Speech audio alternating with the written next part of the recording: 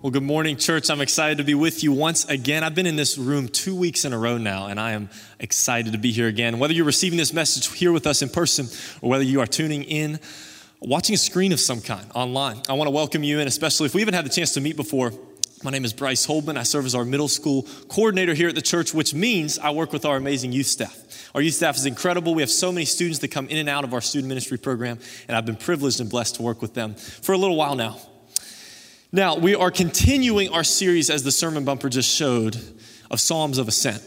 And before we really jump into this morning's passage, I want to just take a moment to recognize how clearly I saw God spoke last week through our senior pastor, Jeff Kersey. I was in here to receive that message twice in a row. And if you haven't listened to it yet, I would highly encourage you go check it out on our Vimeo page, go to our website and listen to it, because I really believe God had something to say last week as we kicked off this series. And this morning, I believe God has a sense of urgency behind the message that he's given me. I believe it's one that we can very easily and must apply to our lives, not just today, but every day going forward. And so if you have a Bible with you, we're going to be turning to Psalm 120. We're going to jump right in. Psalm 120. If you have an app on your phone where you can access the Bible, if you're tech savvy like myself, you can turn to Psalm 120 there as well.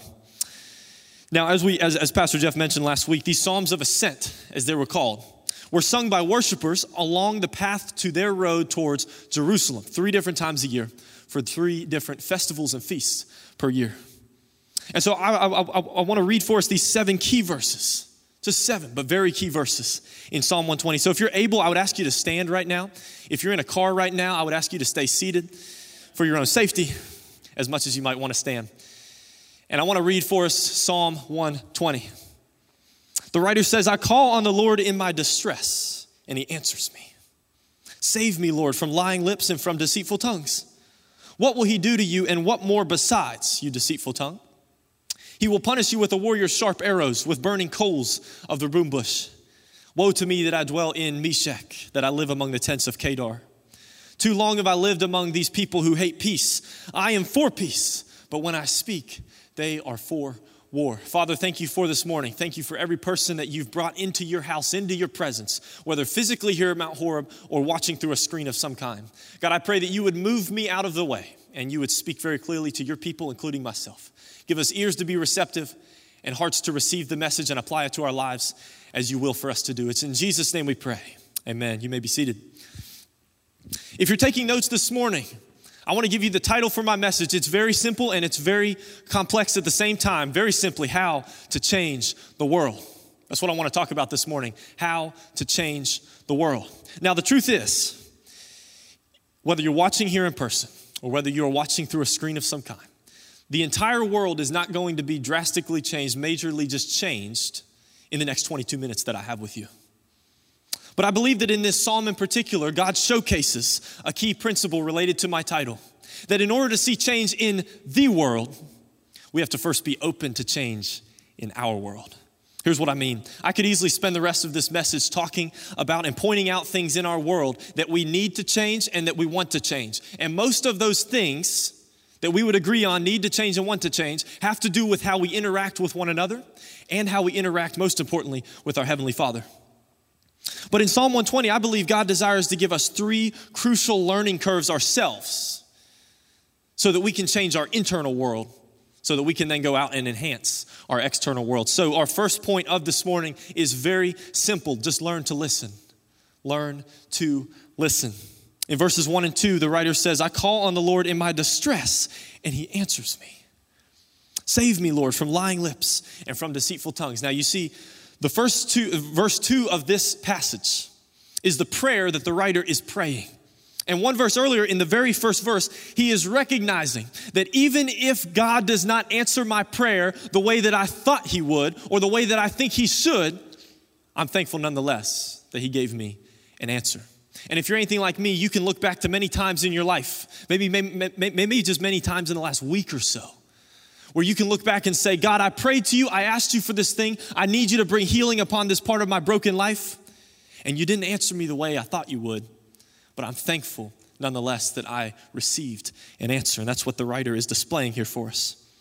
And this morning, the truth is God is always listening when his children cry out to him, when his children pray to him. Last week, Pastor Jeff reminded us that in Psalm 120, God says that I never sleep and I never slumber. He's always ready to hear and receive the prayers of his children. But the key this morning is when we're finished praying to God, after we've cried out to God, have we truly learned how to listen for his answer? Have we spent enough time with God in his word, in prayer, that we've learned how to discern his voice above all the other voices that are around us in this world? You see, the writer of this psalm proves to us that God has a track record of answering his prayers, which means that he himself, the writer, has developed this innate ability to discern God's voice in his life and how he's working through his life.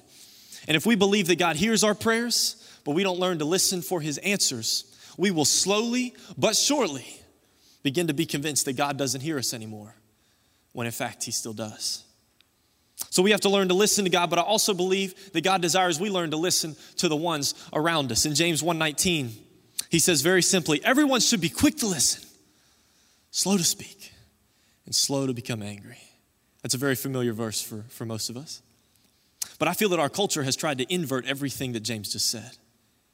Instead of quick to listen, slow to speak, and slow to become angry, I feel like our culture has flipped it around and said everyone should be slow to listen to people because you need to be quick to speak and quick to become angry. You know, there have been many times in my childhood, maybe you can relate to this, growing up, where my mom or dad would sit me down to talk to me about something, address something that I chose to do or maybe chose not to do, that I should have done or should not have done, trying to teach me something. And whenever those conversations were to start, I would often try to interrupt and try to act like I knew what they were going to say and fill the rest of their sentence that they were talking to me. And 10 times out of 10, not just 9 times, 10 times out of 10, I was completely, utterly wrong based on what they were actually going to say. And if I had only learned how to listen in those instances, if I learned how to listen fully, I could then have understood fully. I believe it's the exact same in our relationship with God and our relationship with other people around us. If we learn how to listen fully for God's answer, we can understand more about maybe his plan for our life, more about his plan for the world around us. And with other people, if we learn how to listen to other people, that's when the world change that we want to see starts to take place. And so we have to learn to listen. But I also believe that the second learning curve that God wants to give us is that we have to learn how to lament. We have to learn to lament. In verses 3-5, the writer says that, what will he do to you? And what more besides, you deceitful tongue? He will punish you with a warrior's sharp arrows, with burning coals of the broom bush. Woe to me that I dwell in Meshech, that I live among the tents of Kedar. You know, the word lament is defined very easily as a passionate expression of grief or sorrow. A passionate expression of grief or sorrow. And in preparation for this message, I believe God led me to the book of Job to show me and show us this morning exactly what this is supposed to look like in real life. You see, Job is one of my all-time favorite stories in the entire Bible. It's a story of how God allows Satan to take pretty much everything away from Job in his life that he likes, that he's happy is there, things that he's comfortable with. He takes it all away and leaves him with seemingly nothing. But Job has these 3 friends that hear about Job's condition whenever all this takes place in his life, when things are taken away from him, and they seek to comfort him in his current situation. And so the Bible says that when Job's 3 friends heard about all the troubles that had come upon him, they set out from their homes and they met together by agreement to go and just sympathize with him, just comfort him in the ways that he needed. And when they saw him from a distance, they could hardly even recognize him anymore because of the condition he was in. They began to weep out loud. They tore their robes and they sprinkled dust on their heads. Then they sat on the ground with him for 7 days and 7 nights, an entire week. And here's the key. No one said a word to him. No one said a word to him because they saw how great his suffering was. You see, I believe that this is what lamenting is supposed to look like in 2020. They passionately expressed their grief and their sorrow through their tears, but they decided to sit with him in silence, giving them their ears if he decided to speak, but giving Job their presence regardless. Did you catch that? They gave Job their ears only if he decided to speak about the grief he was facing, the sorrow he was facing, talk about his current situation. But even when he didn't speak for 7 days and 7 nights, a whole week straight, they were there to give him their presence. And if you're anything like me, this is a tough one for you. Lamenting is something that I frankly am not very good at towards other people, because Pastor Bryce always wants to help someone get out of their spiritual, physical, mental, emotional bondage as soon as possible, as quick as possible. But the truth is, sometimes the very best thing that we can do for someone, first and foremost, that is hurting and that is broken, is simply sit with them. Simply listen to them. Simply be still and know that God is indeed God. You know, a few years ago, I remember that I was in class at CIU, the college I went to, and I exited one of my classes, walking back towards my dorm room, and I remember I got a phone call, and everything was normal that day. Nothing had really changed at this point. And I was walking back to my room. I answered the phone. I saw it was my mom, and so normal phone call, I thought, and I pulled the phone to my ear, and I remember hearing her say something along the lines of this: Bryce, I'm not really sure how to tell you this, but I'm just going to tell you. One of your close teammates, one of your close friends that you've known for a long time, his name was Nate, he committed suicide last night in his apartment at the College of Charleston.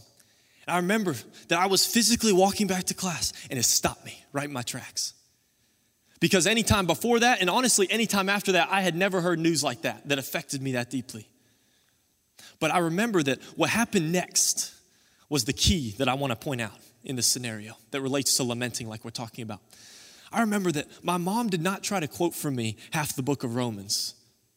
My mom did not try to give me 10 Bible verses that would force me out of my current situation, the current way I was feeling emotionally. She just sat in silence on the other end of the phone. You see, she was giving me her ears if I decided to speak. But she was giving me her presence, even though it was virtual presence, still her presence, regardless. I believe that not only in Bible times, not only in the book of Job, but even now in 2020, that's exactly what lamenting is supposed to look like. And sometimes that's the very best thing that we can do for someone if we want to see world change in the world around us, but also in our world, and even also in their inner world. And you know, when I first read the verses 3 through 4 in this psalm, I immediately pictured the writer having this angry tone behind the words that he was saying, talking about the punishment that's going to come on these people who are living this sinful lifestyle, practicing deceit, lying to everyone's face. But in light of what we just discussed from Job, in light of what we just discussed in that story in my past, and in light of what lamenting is supposed to look like, I feel like I was wrong. Because what if the writer's tone in saying what he's saying is from a perspective and a posture of lament? It's almost as if he's experiencing grief and sorrow because he knows that what's to come on these people is not going to be very good, but he knows that there's a better way. He knows that there's a better life they could be living. And even now in 2020, the truth still remains, I believe, that there are many hurting and broken people in our world. That's very easy to see. There are those who are living a lifestyle of sinfulness that is taking them down a very dark path. And if Jesus were to walk onto this stage right now, and he were to grab this microphone out of my hand, which I would be so okay with, he is Jesus Christ, that is awesome. I believe that he would want to point out two things as it relates to lamenting in this very passage that we read in Psalm 120. Two things very clearly. The first thing I believe Jesus would want us to understand is that we can't be afraid to call out sin when we see it. We can't be afraid to call out sin when we see it. In Galatians 6:1, Paul even says, brothers and sisters, if someone is caught in a sin, you who live by the Spirit should restore that person gently. The writer in this psalm models this as well. As he's willing to call out the lying, he's willing to call out the deceit exactly for what it is. And Jesus himself models this principle all throughout his ministry. But each time Jesus does this, it's in such a way to show people that there's a better way, that he himself is the better way. And I believe that that's the model he desires that we follow in our daily lives, in our daily interactions with other people. We can't be afraid to call out the sin when we see it. But the second point I believe Jesus would want us to understand from this passage is that we can't let someone's sin keep us from sitting with them. We can't let someone's sin keep us from sitting with them. In Mark chapter 2, the Bible tells an incredible story of while Jesus was at a dinner party at Levi's house. Many tax collectors and sinners were eating with he and his disciples. And when the teachers of the law, who were Pharisees, saw Jesus eating with these sinners and tax collectors, they asked his disciples, why on earth does this guy Jesus, who you follow, why is he eating with these sinners and these tax collectors? And when Jesus heard this, he said, guys, it's not the healthy that need a doctor. It's the sick. Because I haven't come to just call the righteous. I haven't come to just save the righteous who are already living a righteous lifestyle. I've come to call sinners. I've come to call the people who have pain in their life, who are broken because of where the world currently is right now in many different capacities. That's who I've come to call. Now, I'm sure that in interactions like those that we just read about, there was also some truth being spoken directly from Jesus' mouth towards the people he was eating with. But he was able to recognize that he held the better life that they needed, whether they wanted it or not, and whether they knew it or not. And he chose to sit with them first, listening to them, and even at times expressing his grief and his sorrow because of the sins that they were stuck in and practicing in their life. You see, because Jesus is the only way, the only truth, and the only life, we have to be willing to go about interactions with those around us who are hurting and broken in this kind of way. Sitting with them and teaching them the truth and ultimately showing them the only source of abundant life, and his name is Jesus Christ. That's what I believe God desires of us, to truly see change in our world. So in order to see the change in our world that we want to see, we have to first be open to change in our world by listening, by learning to lament, and then finally this morning, I believe that God really needs us to hear that if we want to see change in our world, we have to be open to learning how to live with shalom, with peace. In Psalm 126-7, to close out the chapter, the writer says, "Too long have I lived among those people who hate peace. You see, I'm for peace, but when I speak, they are for war." Now, this word shalom is actually the Hebrew word used here for our English translation, peace.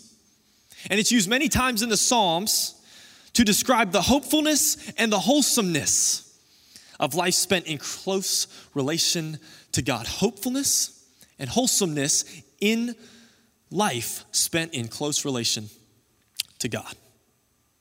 You see, like I mentioned at the beginning of this whole Psalms of Ascent idea that we're running with, that we're tracking through Scripture, looking at, the writer is going towards Jerusalem when he says these words.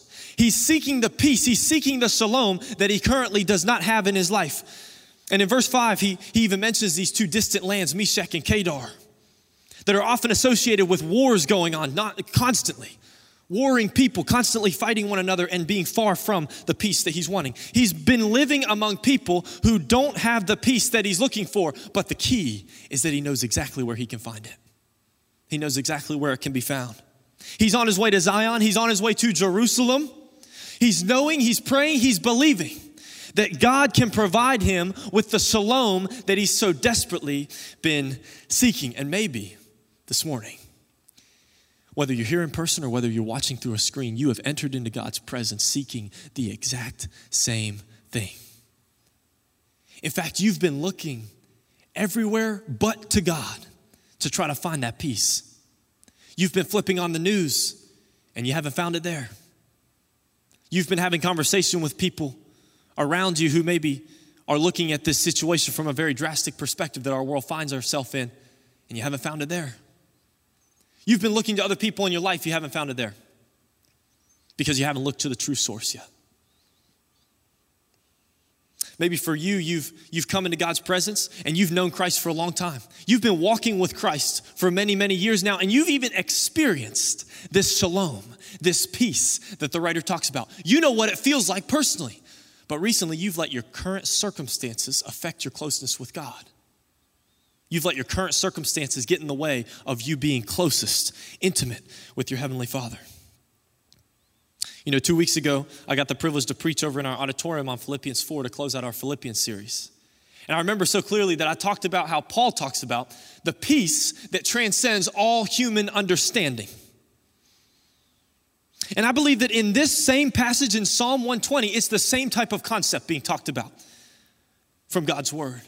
Because the truth is, people won't understand how we can have peace when there's war going on around us, whether that's physical, emotional, mental, or even spiritual warfare. People won't understand how we can have peace when there's a pandemic in our midst that doesn't just look like it's going to disappear in the next day or two completely. But nonetheless, the Word of God tells us exactly where this shalom, this peace can be found. And it can be found in Jesus Christ through the power of the Holy Spirit, not just when the environment is perfect to find peace, not just when the finances are great in our life, not just when we don't have to wear a mask to come to church, not just when things are amazingly perfect, seeming like they're perfect in our life, but always, at all times, we have access to this peace that's talked about. You see, this writer of Psalm 120, as he's on his way to Jerusalem, he's going to gain intimacy with God because he knows that that's how his shalom, his peace, can not only be found, but it can be increased and it can be strengthened. And this morning, if we want to increase our peace, I believe that we have to increase our intimacy with the only one who can truly give it to us. Church, there are many in this world who are hurting right now. There are many in this world who are broken for many different reasons. There are many who are living a sinful lifestyle and don't even know that there's a better way to be living. There are many who would rather turn to war than seek peace. But I firmly believe that if we learn to listen to those around us, if we learn to lament with those that are hurting, that are broken, and if we learn to live with this shalom that can only come from Jesus Christ through the power of the Holy Spirit, I believe that we will start to see change in our world so that we can then go out and be the change to the world around us. Before we pray this morning, whether you're here in person or whether you're watching online, I want to very clearly give you a few moments to simply lament. Simply be still and know that God's God. And God's got this. Simply look at parts of your life. Ask God to point out parts of your life that you haven't spent enough time lamenting over. You see, the point of lamenting in Scripture and here today in 2020, I believe very clearly, is not to just stop at lamenting. When Jesus chose to go sit with people, when Job's friends chose to go sit with him, they didn't just go with the intention of sitting with him and then leaving once he started to decide to be okay. Jesus didn't just go sit with people so that he could be in their presence for 20 to 40 to an hour long, however long it took, and then just leave. But the point of lamenting back then and even here today in 2020, I believe, is to draw you into a posture of worship. To get you to a point where you can worship the God Almighty no matter what's going on around you because of the God who lives within you. That's what I believe lamenting is designed to do. The truth is, there are people receiving this message right now who have lost jobs when they didn't expect it, who have had to experience more on the front lines of healthcare than they have ever had to experience before and they ever thought they'd have to experience in their life. There's people who are broken due to a loss of some kind in their family or close friend group. And there are people hurting simply due to where our nation is right now in many different capacities on many different levels. And if that's you this morning, I would invite you not to just rush past the way that you feel, but to spend time actually lamenting. Actually inviting God to come meet you in the middle of it. Maybe for you, you know someone who falls into those categories that were just mentioned. I would encourage you to reach out to these people, to sit with these people, to listen to these people, to comfort these people. Even here at Mount Horeb, we have a ministry, an amazing ministry called Stephen's Ministry, which is designed to do that very thing. I know that myself and the rest of our pastoral team would love the privilege that it would be to do this kind of thing alongside you, with you. To lament over the parts of you that are broken, that are in pain, that are hurting. And even if due to COVID-19 right now and social distancing policies, we can't always sit with one another physically, the good news is if I'm reading this book right, which I think I am, we serve a God who's willing to come close to us at all times, no matter how far we are away from him, if we'll only invite him, even when nobody else can and nobody else will. There's a God who's willing to come close through the power of the Holy Spirit. He's a God who listens to us when nobody else will. He's a God who is willing to lament with us and alongside us for the parts of us that we are feeling broken in. We're feeling weighed down by the sins that we're struggling with. He's a God who is willing to give us the shalom, the peace that we so desperately desire in this life. And as Melody's about to remind us during our final time of worship, I firmly believe that if you don't hear anything else I say this morning, please hear, please allow God to show you that He is a God who is willing to meet us right in the middle of the trouble that nobody else knows about. There's trouble that some of us have faced in this life. Maybe we're currently facing in this life. There's pain that we have that we could put into 1,000 different words, but humans could not understand it. But we have a God that understood it before it even came into our lives. He knows exactly what we're going through. He knows exactly the parts of us that are in good shape, and He knows the parts of us that are still broken. And He wants to invade both of them. He wants to invade all of you. And I believe that He's willing to come close to you in this very moment, even when nobody else will and nobody else can. Would you pray with me?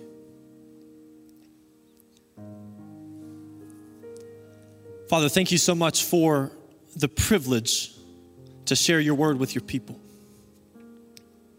I pray that you would remind us that if we really want to see change in our world, we have to be open to change in our own world first. God, I pray for that person listening, receiving this message right now, whether in person or online, that has never met you before, that doesn't know you personally, Jesus, and therefore doesn't know the peace that you can bring people that doesn't fade. God, I pray that they would not wait another moment to accept you in this very moment. I pray for those of us who know Jesus Christ but are still hurting with certain things, still have brokenness in our lives. I pray that you would mend what's broken. You'd show us how to listen to those around us and listen to you. You'd help us lament with the things in our life that need to be lamented over, but also help us lament towards other people with other people. I pray that you would give us the shalom, the peace that we so desperately desire. I pray that you would meet us right in the middle of the trouble that nobody else knows about. Lord, we give you all the glory for anything and everything that's been said this morning. God, I thank you for the privilege to worship you now as we close. And it's in Jesus' mighty name I pray. Amen.